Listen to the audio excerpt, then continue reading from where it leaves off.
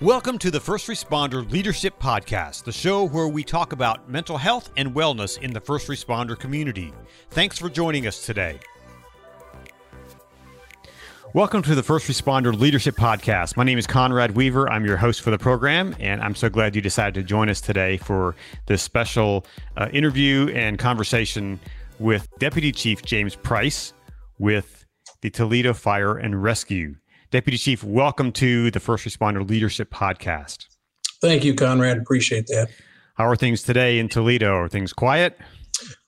Things are quiet except for a live event we have going on right now with a gas leak, a 16-inch gas main that was struck last night over at a construction site, and the local utilities company is having a hard time shutting that off. So, oh boy, that's still a live event for us, and we're rotating crews over there every 2 hours just as a precaution. Yeah. Well, we'll knock on wood that things stay calm. Thank you. I know things can get busy in a hurry. So thank you for taking time to talk to me today on the program. I appreciate it. So back in 2014, you guys had a critical incident in your city, and you were the incident commander for this. Can you tell me what happened that day? Sure. January 26, 2014. Approximately 2:45 in the afternoon, we were toned out for a structure fire in an apartment that was occupied. And part of the dispatch transmission relayed that there were people trapped, unable to get out. I was working Battalion 1 that day, and I responded with a full complement of apparatus and firefighters to mitigate this emergency. Within 10 minutes of our arrival, we were in a Mayday situation. Wow. Two members of the attack team, the entire attack team had been overcome by rapidly changing conditions. So it was not a backdraft, but it was a flashover. Mm-hmm. And the officer was able to get out. He was able to find his way out. The other two members of that attack team never made it out of the structure. We activated RIT. In fact, we activated two RIT teams since we had two down firefighters. And eventually those members were recovered, but they had expired in the fire. So that was right kind of early on in this fire before you really had done a whole lot there, right? Within 10 minutes, when we went back and went through all the audio, it was just about 10 minutes into this incident. Wow. And again, there were a lot of things going on. This particular structure was on the back side of a convenience store, a neighborhood convenience store. It was a parking garage, a two-car garage on the bottom, and he had converted apartments up above, and he added on to the back of this structure on the first floor and put an apartment in there. No plans were ever submitted. No permits were ever obtained for this work. So we didn't know that from the outside, you could not tell that it was residential in nature. So in the final analysis, it was deemed an arson fire by the building owner, who went in and used what they call a flammable liquid. It was gasoline. And started this fire while it was occupied. He caused this to his renters. Wow. People he was renting to were still in it. Mm-hmm. The gentleman who lived in the second story of this building met me on the street shortly after my arrival. I was just starting to line up a plan of action for this incident. And the resident came up to me and said, "That's my apartment," and pointed to the second floor unit and says, "My apartment's on fire." And since we had previous reports of people being trapped, I asked him, "Is everybody out of the apartment?" He said, "Yes, except for his dog."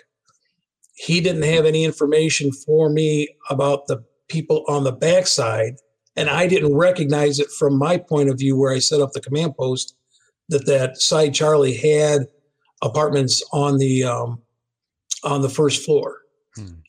Luckily, those members got out, but they never They never made themselves known to us. Mm-hmm. So you were really at a tough place where you had to, send in your rapid intervention teams to rescue your guys. And once you did that, they were expired, but then you had still had to put out the fire, right? And to mitigate that. So how did you deal with that as an incident commander? Well, we had 2 life squads standing by. So when the RIT team successfully removed those victims, all ALS interventions were happening en route to the hospital. As soon as the Mayday came over, I separated the incident. 2nd Battalion Chief had arrived just moments before the Mayday. That was Battalion 3. He was on the Charlie side of the structure. As soon as the Mayday came over and we realized how many members we had unaccounted for, I told Battalion 3, I will manage the Mayday. I need you to take over incident command of the fire. So that's how we managed it. Mm-hmm. And we kept everything on the same channel so that everybody on the fire ground would know where we were with the firefighter rescue and where we were with the progression of extinguishment. Mm-hmm. So as a leader in your department, how do you deal with that tremendous loss, of 2 of your members? Well, it was difficult because, I compare this to a ship going down. Mm-hmm. And you're on that ship and you're going down and you're looking around as the leader, and you've got to keep everybody, their spirits buoyed and keep them focused. But at the same time, you're barely treading water. Mm-hmm. I struggled with this for a long time, and anybody would. Mm-hmm. Everything that I was feeling was natural. Bad things happen to good people all the time, and we're told that. But it's difficult to be a source of support for the people that are looking up to you, that are looking to you for leadership, when you're struggling in sorrow and loss and just an overwhelming sense of self-doubt. We're our own worst critics. And that was the case here. What the fire department did as a whole is we did our own internal review of that fire along with NIOSH. And then we published the results of that study to all our members and to the public. Mm-hmm. So we tried to be transparent with that, but it was a struggle. It was very much a struggle. On top of the actual incident on January 26th, about 3.5 years later, we finally went to court. Mm-hmm. And the building owner was charged with 2 counts of capital murder. Mm-hmm. So not only did you have the fire and the loss, the line of duty death, now you have a prolonged court case. Mm-hmm. And so you're rehashing, you're reliving some of those experiences again. Correct. And everybody who was called to testify, I think, found it very emotionally taxing to have to go through that process. I was on the stand. There was a number of the members who were on scene that day that were called to testify. The outcome of that case, initially it ended in a mistrial because of some of the information that a investigator from the police department shared the results of a polygraph test, which in the state of Ohio, those are not admissible in court. Well, you can't put toothpaste back in the tube after it's out. Right. And you can't tell a jury, hey, ignore what you just heard. It's already out. So a mistrial was declared. We thought we were going to have to go through the entire process again, which nobody was looking forward to. But if it meant serving justice on the building owner, we were all prepared to do that. They struck a deal, and he pled guilty to some charges that were less than capital murder, and he got a 20-year sentence, minus time already served, which was about 40 months. He was, I think, 64 at the time, 65 at the time that the sentence was handed down. So he'll get out of prison when he's 82, 83, if he survives that. So on a day like that, what's the first thing you do? When things are wrapped up and the fire's out and you're back at the station, what's the first thing you do? Well, what happened in my situation, the deputy of operations showed up. He relieved me of duty. And everybody who was at that scene was allowed to go home. They were all put on administrative leave. When I left, I went right to the hospital to check on my two members. And the whole way there, it was only a mile and a half away. The whole way there, I was praying that they would have a favorable outcome. That's how I felt. My heart, in my brain, I knew that was highly unlikely. When I arrived, there were already off-duty members that had heard what happened. They were present. Some of the administrative staff started showing up. I was told by another deputy chief, at some point when you get home, start writing down everything that happened. Preserve that, because there's going to be a prolonged investigation on this when NIOSH gets here. And he wasn't at all condemning me or making a statement that I was complicit in this.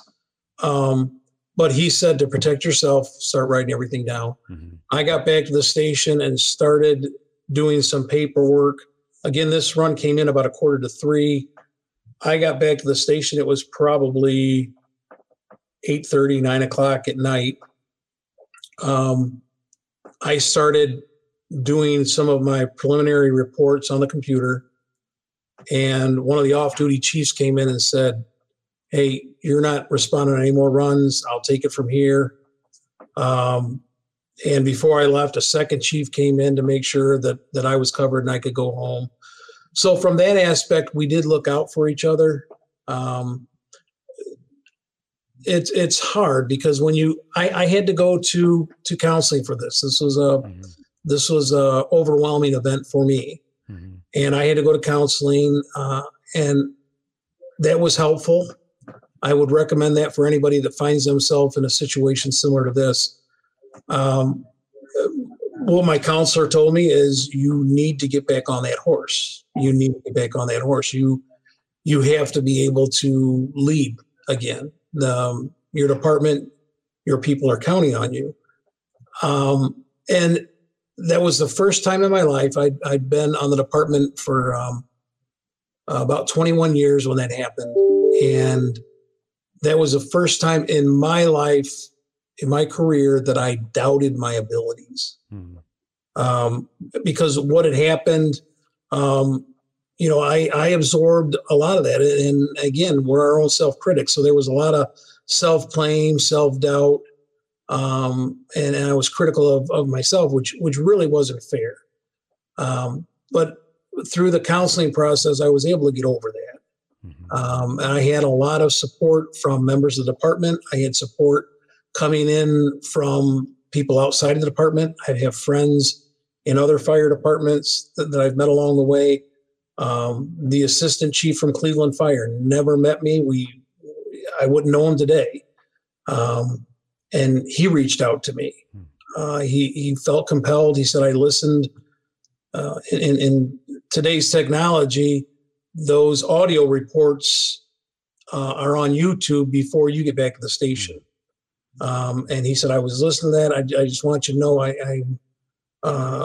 I've been a chief for as long as you've been on your department. And I applaud your composure throughout that. So that was good to hear from somebody, Mm-hmm. It's a struggle. You have to get through it. And I know in similar cases, I've talked to members in other departments, and they turn to alcohol and other forms of stress relief that really are counterproductive. And I was lucky to get into counseling right away, and I was kind of steered in the right direction. I've also got a very strong family support, which is helpful. In all your years of training, was there any training regarding this type of incident that made a difference in you in your leadership?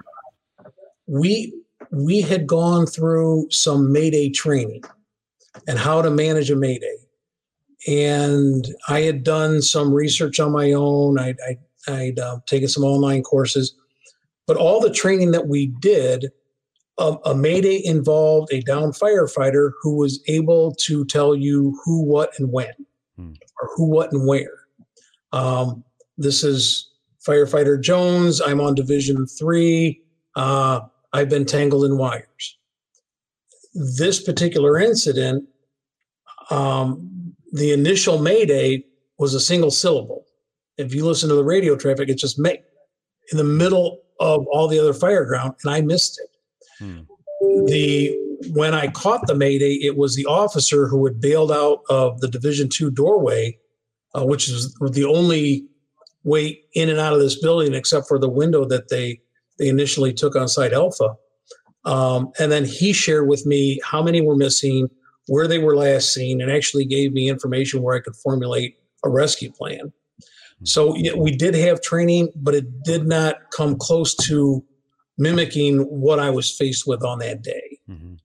What was your training in regards to dealing with trauma? In 1996, I came on the job in 92. In 96, I joined the department's critical incident stress debriefing team.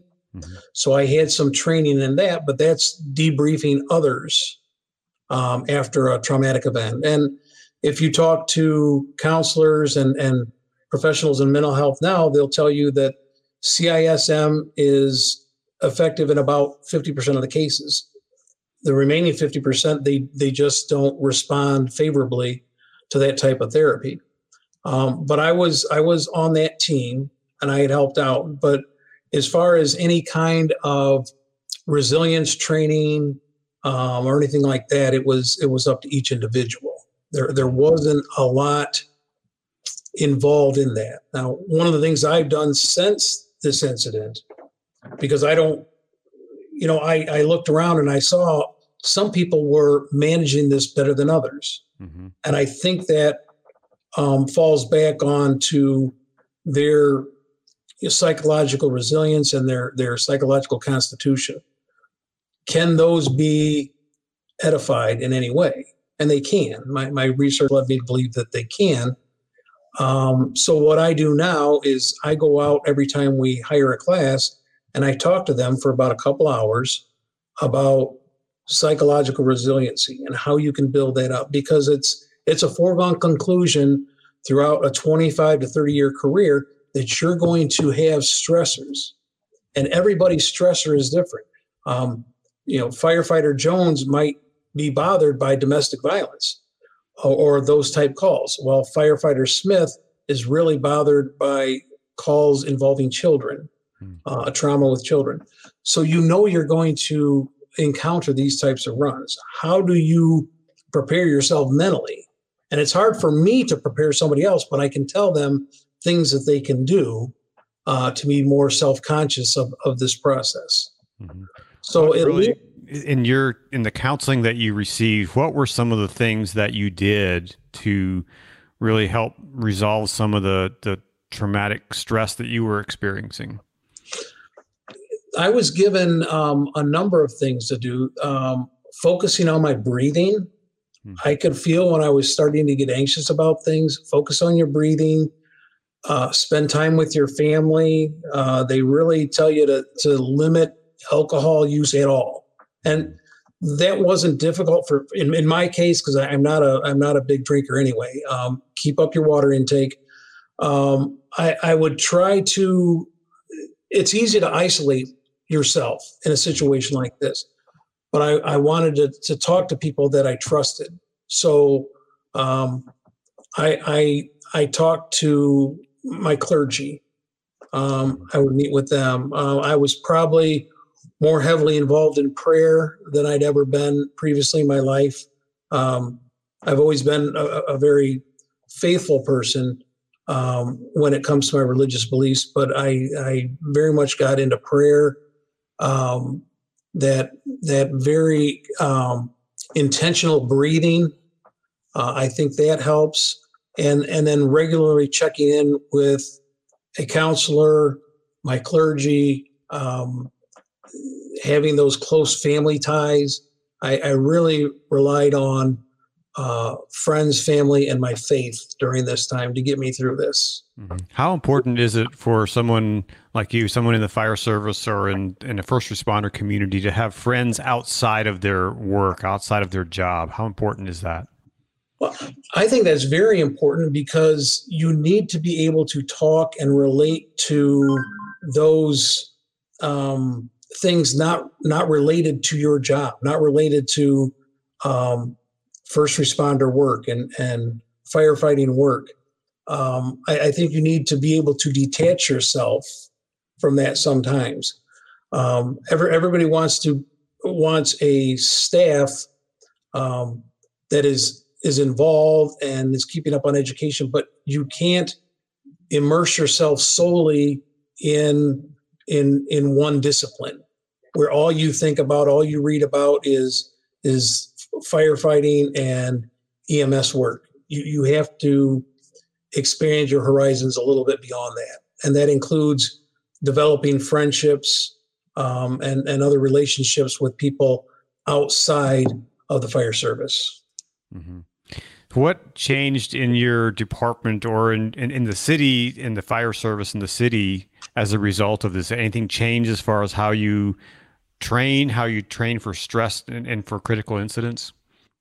I don't know that has trained. I think we're more aware of it. We brought back a full-time EAP coordinator that had been set aside for a while due to staffing issues. We brought that back. Now, just last year, we talked about adding on a second person for that. The stress that we've seen over the last year just due to COVID is something we've not had to deal with before. I think one of the things that was positive, and it was gradual in its impact. It used to be in the fire service, and this is globally, that nobody wanted to talk about their mental health. Mm-hmm. If you had a firefighter in the engine house that was having a hard time pulling hose off the engine or working the pumps, that was okay to talk about, and then you'd come up with a plan, a training plan to get them back to where they need to be. But when someone says, I'm beyond my ability to handle this, I'm having a hard time coping. Mm-hmm. They're telling you that they're mentally strained and they're reaching a breaking point. And that impacts everything. How can you respond if you're not mentally ready, if you're not emotionally ready? And people realize, hey, this is okay. They need to get help because that stigma was always there. Well, this guy's crazy. This gal's loopy. No, we don't need to put labels on things. All we need to do is recognize that they have found a place where they're deficient, okay, and they need some help. Let's get them some help and keep the judgment on the sideline. Mm-hmm. So I think mental and behavioral health in that respect in the fire service has come a long way because we don't have the stigma attached to it anymore. Mm-hmm. How important is it for you as a leader to really be aware of the people that you're leading and aware of their perhaps their mental state or even their personal practices and staying well? Well, it's difficult to measure that in the short term. We rely on our officers and our battalion chiefs to kind of gauge how their people are doing. Mm-hmm. And that generally comes out in the form of behaviors. If somebody has been a model employee and suddenly they're showing up to work late, they're getting into arguments, they're having a hard time staying focused on task, there's probably something going on. And you establish that through your management relationships with these people. So with having an EAP full time, we can say, hey, do you need to talk to somebody? Do we need to put you on administrative leave for a little bit and let's sort these out? And again, you do that in a way that's not bringing judgment on them. I'm here to help you. I know that you can be a great asset to our department. Let's get you back to that point. Let's help you. Let me, give you some resources that you need to get back to that sense of normalcy. Mm-hmm. What was the response from others in just when you started going through counseling, you started, working on your own stuff? What was the response from people around you? Did they rally around you? Was there some stigma there? What was that response like? Well, I don't think there was either of those. It was pretty neutral. People realized that I needed, they needed to be patient with me, I think.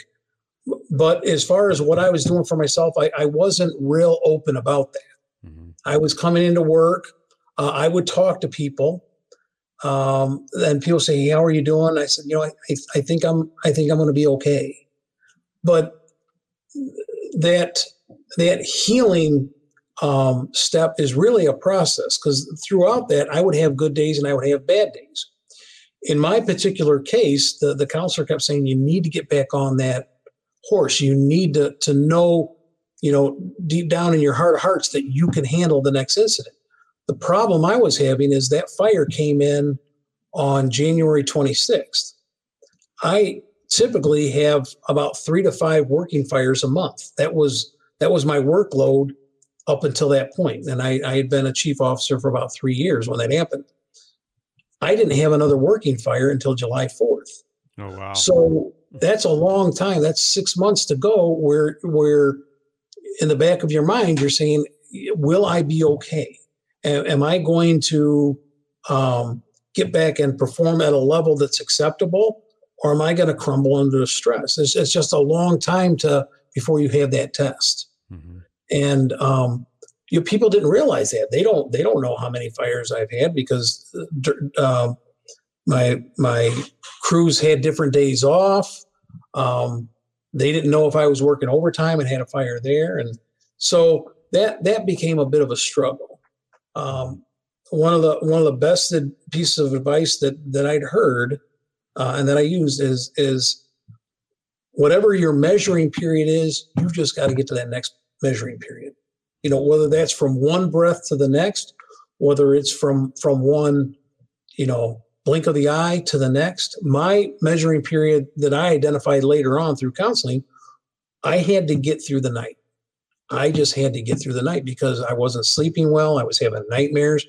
I had to be able to get through the night. I had to be able to see the next sunrise. That became my measuring period. And when you're that psychologically harmed, sometimes it's helpful to reduce your workload to one measuring period. Mm-hmm. For me, it was sunset to sunrise. Mm-hmm. And what was your process to get through that? Well, a lot of prayer, mm-hmm. a lot of talks with my wife. A lot. I had to remind myself that there are better days ahead. I had to remind myself that there are others that have been burdened by this as well, and a strong faith in my religious beliefs. Mm-hmm. And it wasn't steady progress. I might have 2 or 3 steps forward and then one back. Mm-hmm. So there was a lot of internal growth, I think, that I was doing. Mm-hmm. What do you think are some of the biggest challenges for fire companies in really keeping their members healthy and well? Well, I think, first of all, in the fire service, we have to get to the point universally where we recognize that mental and emotional health, behavioral health, is just as important as those other criteria for which we measure. that has to be accepted across the board. If you have an individual in your department who struggles on EMS runs, they can still do fire runs. But if you struggle emotionally and mentally, it doesn't matter what the nature of that run is, you're going to struggle on that run. So it is important. And the leaders have to recognize that it's their job to provide those resources to their members. Okay, you can't force them to take those resources, but you can lead them to that. Hey, this is what's going to work for me. And I think sometimes leaders need to be fragile enough to say, hey, you know what? There's sometimes that I struggle too. Because if you're a member of a department, you only got 2 or 3 years on, you think that your struggles are unique to you and that nobody else struggles. And I can pretty much guarantee you that over the course of a 25 to 30 year career, people have struggled. Mm-hmm. Now, that doesn't mean that they allow these different incidents of trauma to overwhelm them, but they do struggle, and they have to realize, okay, I've got to take some time off for me. I've got to be good to me so I can be good to the community I serve. Do you think there's a sense of comfort in knowing that your fellow firefighter has also dealt with this? I think there is, because again, nobody wants to think that, hey, this is a problem that they're not going to come up with a solution for because it only impacts me. Mm-hmm. In my situation, City of Toledo has, right now, we've got about 515 members. So it becomes significant when you look at the size of your department and you say, hey, look, these people are struggling.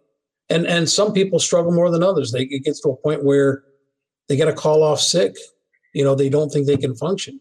So if you can come up with a program where people are very well supported mentally and emotionally, it should cut down on absenteeism due to those stressors.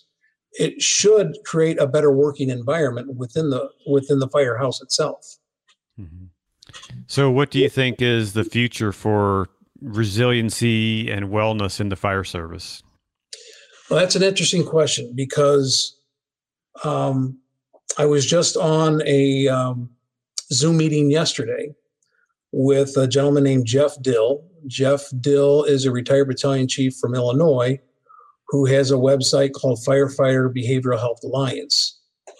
And over the past 2 years, we have lost more firefighters to suicide than we have to structural firefighting. And it's not just firefighters, it's EMTs, it's dispatchers, it's law enforcement. So, anytime I engage in talks about safety, firefighter health, firefighter safety, the two primary things that we talk about anymore, and this has been true for probably the last 3 or 4 years, is cancer awareness and psychological resiliency. Those, I don't think you can go to a seminar anywhere in this country, whether it's FDIC, whether it's Fire Rescue International, whether it's any of the multitude of regional classes where they're talking about firefighter health, firefighter safety, NFPA 1500, and not have a discussion regarding one or both of those topics. And so it's since it's such a front of line topic that eventually it'll trickle down to everyone to really make this a priority. Yes. And it has to start at leadership. Sure. It has to be, they have to make that a primary focus at the level of leadership. Everything comes down from leadership. Yeah. And I think this is a case where you can enjoy successes with the assistance and cooperation of your union local, because they're also very interested in this as well. Mm-hmm. Do you think sometimes it becomes a matter of convincing the bean counters to provide the financial resources to make these things happen? That's part of it. and that is part of it. The assistance to firefighters grants just came out. It just opened this week, I think Monday or Tuesday of this week. That period for submissions, and I know that many departments are looking at how can we attract some of this money and use it for our mental health and our mental well-being of our department. Mm-hmm. Jeff Dill, I mentioned earlier, he put something out that may be of some help to those departments who are looking at applying for AFG in that area. Mm-hmm. I think just in talking to people that I've talked to around the country, it's one of those things that for many years kind of was under the surface, and now it's becoming more of a talking point with many agencies and leaders, and I think that's important. And I think the problem with it for years is that you didn't want to expose your vulnerabilities. We respond in people's time of need. So we have a little bit of a superhero complex. So you can't show your soft underbelly if you're called upon to be mitigating emergencies, throughout your community. The fact of the matter is we all suffer from those stresses. And to be able to continue to respond in a meaningful way, we've got to be able to take care of ourselves. And I think that's where it's important for civilians like myself and others to go to our city leaderships or our people who help fund the fire service and other first responder communities. Say, look, this is an important part of our community, keeping our community healthy and safe, and so we need to keep our first responders healthy, and to provide those resources so that you all can have the help and training that you need. Because as I've talked to many people, it's much less expensive to have the training ahead of time than it is to fix the problem in the backside. Correct. Right. Prevention is generally a lot more cost efficient than a cure. Yeah. Yeah. Well, Deputy Chief Price, I want to say I'm sorry for your loss and the loss that you had in your community. And I know with leaders like you'll be able to continue to provide resources and training for your members and to those new firefighters that come up the ranks. And hopefully in the future, there'll be fewer suicides and more healthy people responding to our emergencies. Oh, that's my hope as well. Thank you very much. I appreciate this opportunity. Well, it's been great having you on the program. And just as anecdotal side note, I live in Emmitsburg, Maryland. Oh, okay. I'm sure you've probably been here. I've been there numerous times. Yeah. And I'm sure that the two gentlemen who you lost are memorialized at the fallen firefighter memorial. They are in Emmitsburg. They absolutely are. Yeah. So it's a big part of our community here, and that event every year is really a meaningful event, and it draws thousands of people here to. Yeah, they do a very good job with that very somber occasion. Right. Yeah. I've not had the privilege of attending, but I've watched, and I actually was able to film. They actually asked me to come film the raising of the flag, where they take each flag that's presented to the family and they raise it on the flagpole there by the memorial. And I was able to observe that and see that. So, yeah. So, well, thank you so much for being on the program. And my pleasure. For the work you're doing, for serving your community. I really appreciate that. Thank you. You have been listening to the First Responder Leadership Podcast. Be sure to connect with us on our social media sites at PTSD 911 Movie on Facebook and Twitter and Instagram. Today's show has been brought to you by PTSD 911, the documentary film that will raise awareness, smash the stigma of asking for help, and inspire change in agencies around the country. We are looking for people who want to help us tell this story. If you are passionate about the first responder community, please make a tax-deductible donation toward the production of our film. Visit ptsd911movie.com, click on the Support This Film button, and make a donation. We're so grateful for everyone who's joined with us to help us make this film a reality. We can't do it without your support. Thank you. And we would love to have your feedback on this show. So please smash the subscribe button and go to Apple Podcasts and leave us a review. That really means a lot, and it helps more people discover the show. My name is Conrad Weaver, and we'll see you next time on the First Responder Leadership Podcast.